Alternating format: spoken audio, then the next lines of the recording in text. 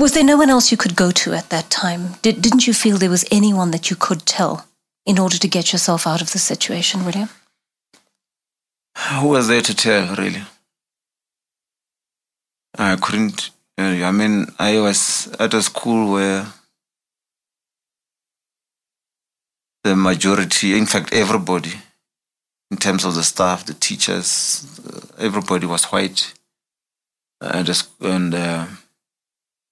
me being black, can you imagine, Joanne, being a black kid saying something like that about a white person who also happens to be a priest?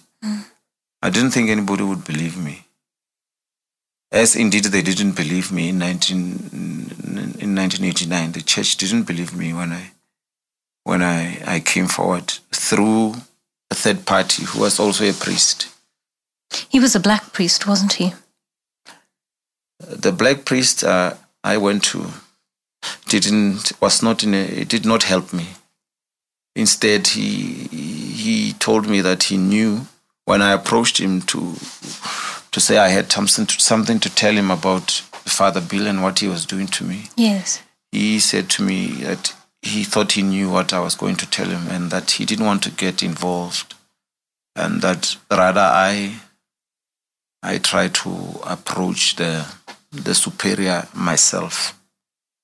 And it was very difficult to have access to this. Of course. As a teenage boy. Yes. Yes. So I was disappointed in him that he could not help me at that time. But I suppose he had his own reasons. You let it lie for many, many years, and the abuse finally came to an end. I think about 6 months after that conversation you had with the black priest. Yes, I did approach the other priest, who unfortunately had also on 2 occasions taken advantage of me, molested me. And I went to him and I said, look, Father, you did this to me, but it was only on 2 occasions. I'm begging you, please, now this has to stop. I need you to tell Father Bill on me, to the superiors. And then I make a promise to you that I will never tell anyone that you also did the same to me. And so that's how it came to be that I made that promise to that priest that I won't tell that he molested me if he were to help me get out of that situation by telling the superiors of the church. He must have said something, because Father Bill was transferred soon after that. Yes, he did say something, because the following year in 1990, Father Bill was relocated. They say to England today, but I don't know how authentic that is. I don't know, but they say he was relocated to England in 1990. And once he was relocated, you see, I used to be an altar boy. Yes. At the church also. And so once Father Bill left, I became an undesired somebody within the church premises. They wanted to have nothing to do with me. And I was still at high school, doing grade 9 at Woodmead. Yes. And suddenly, I had no support structure. The church said they want to be paying for my fees. They literally told me to go back home. So... Did you go back home, William? Not immediately, no. I stuck around thinking that maybe they'll come around to, maybe to show some to understand me, to believe me. I wanted so much to be believed. You understand? You see, Joanne? Yes. I wanted so much for them to believe me, and it hurt me so much that none of them wanted to believe me. So they made me out to be a liar, to say that I was lying, maybe because I had lived on the streets before. They knew these things. William, who would believe him against this white priest, Father Bill, this man of integrity? So they just shut the doors on me, and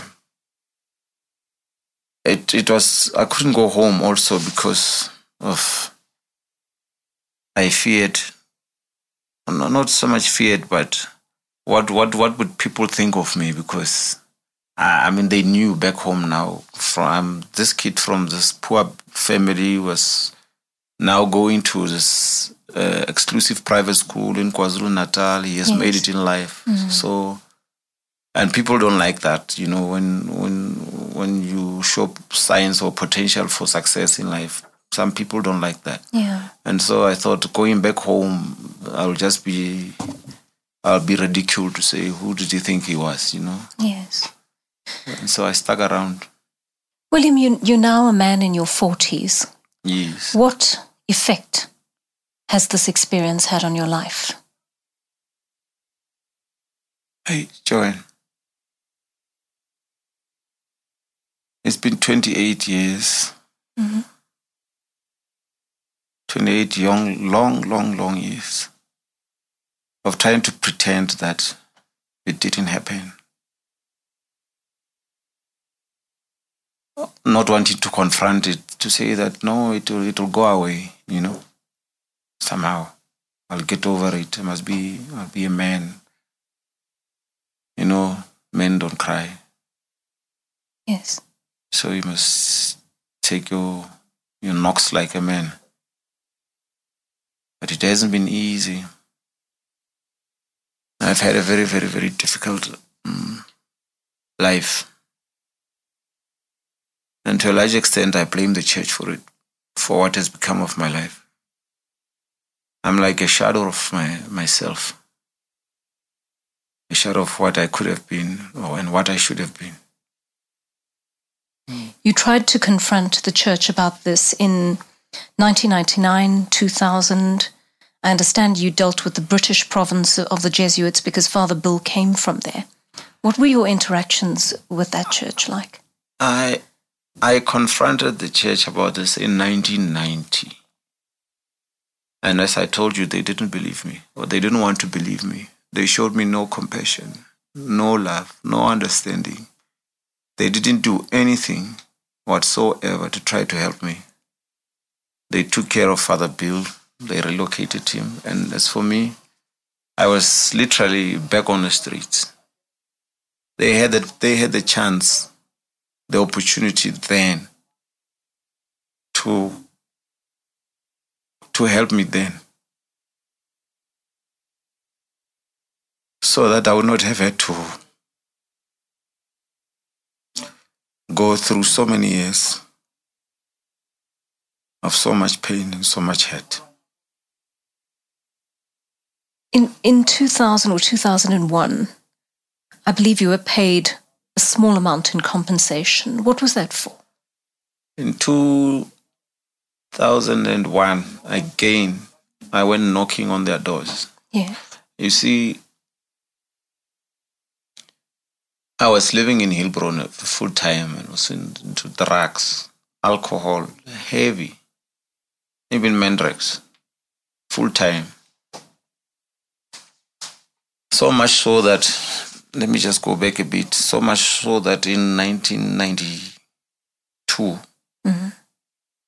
I got arrested because I was struggling with so much in my life, including my sexuality, so that I even ended up in the gay scene. And so I got arrested for car theft, and the owner of the car never pitched up to the court. But I just pled guilty because I saw that my life was spiraling out of control. So I pled guilty, and the magistrate sentenced me to 6 lashes. And I begged the magistrate to send me to prison, because if they were to send me out, get the 6 lashes, I told the magistrate, I remember, I said, I'll be back here within another 2 or 3 months, maybe for something worse. So it's better that I go and spend time inside, because I needed to get out of that drug, that confusion, that mayhem, that chaos that my life was. And so I spent, I think it was 8 months in prison.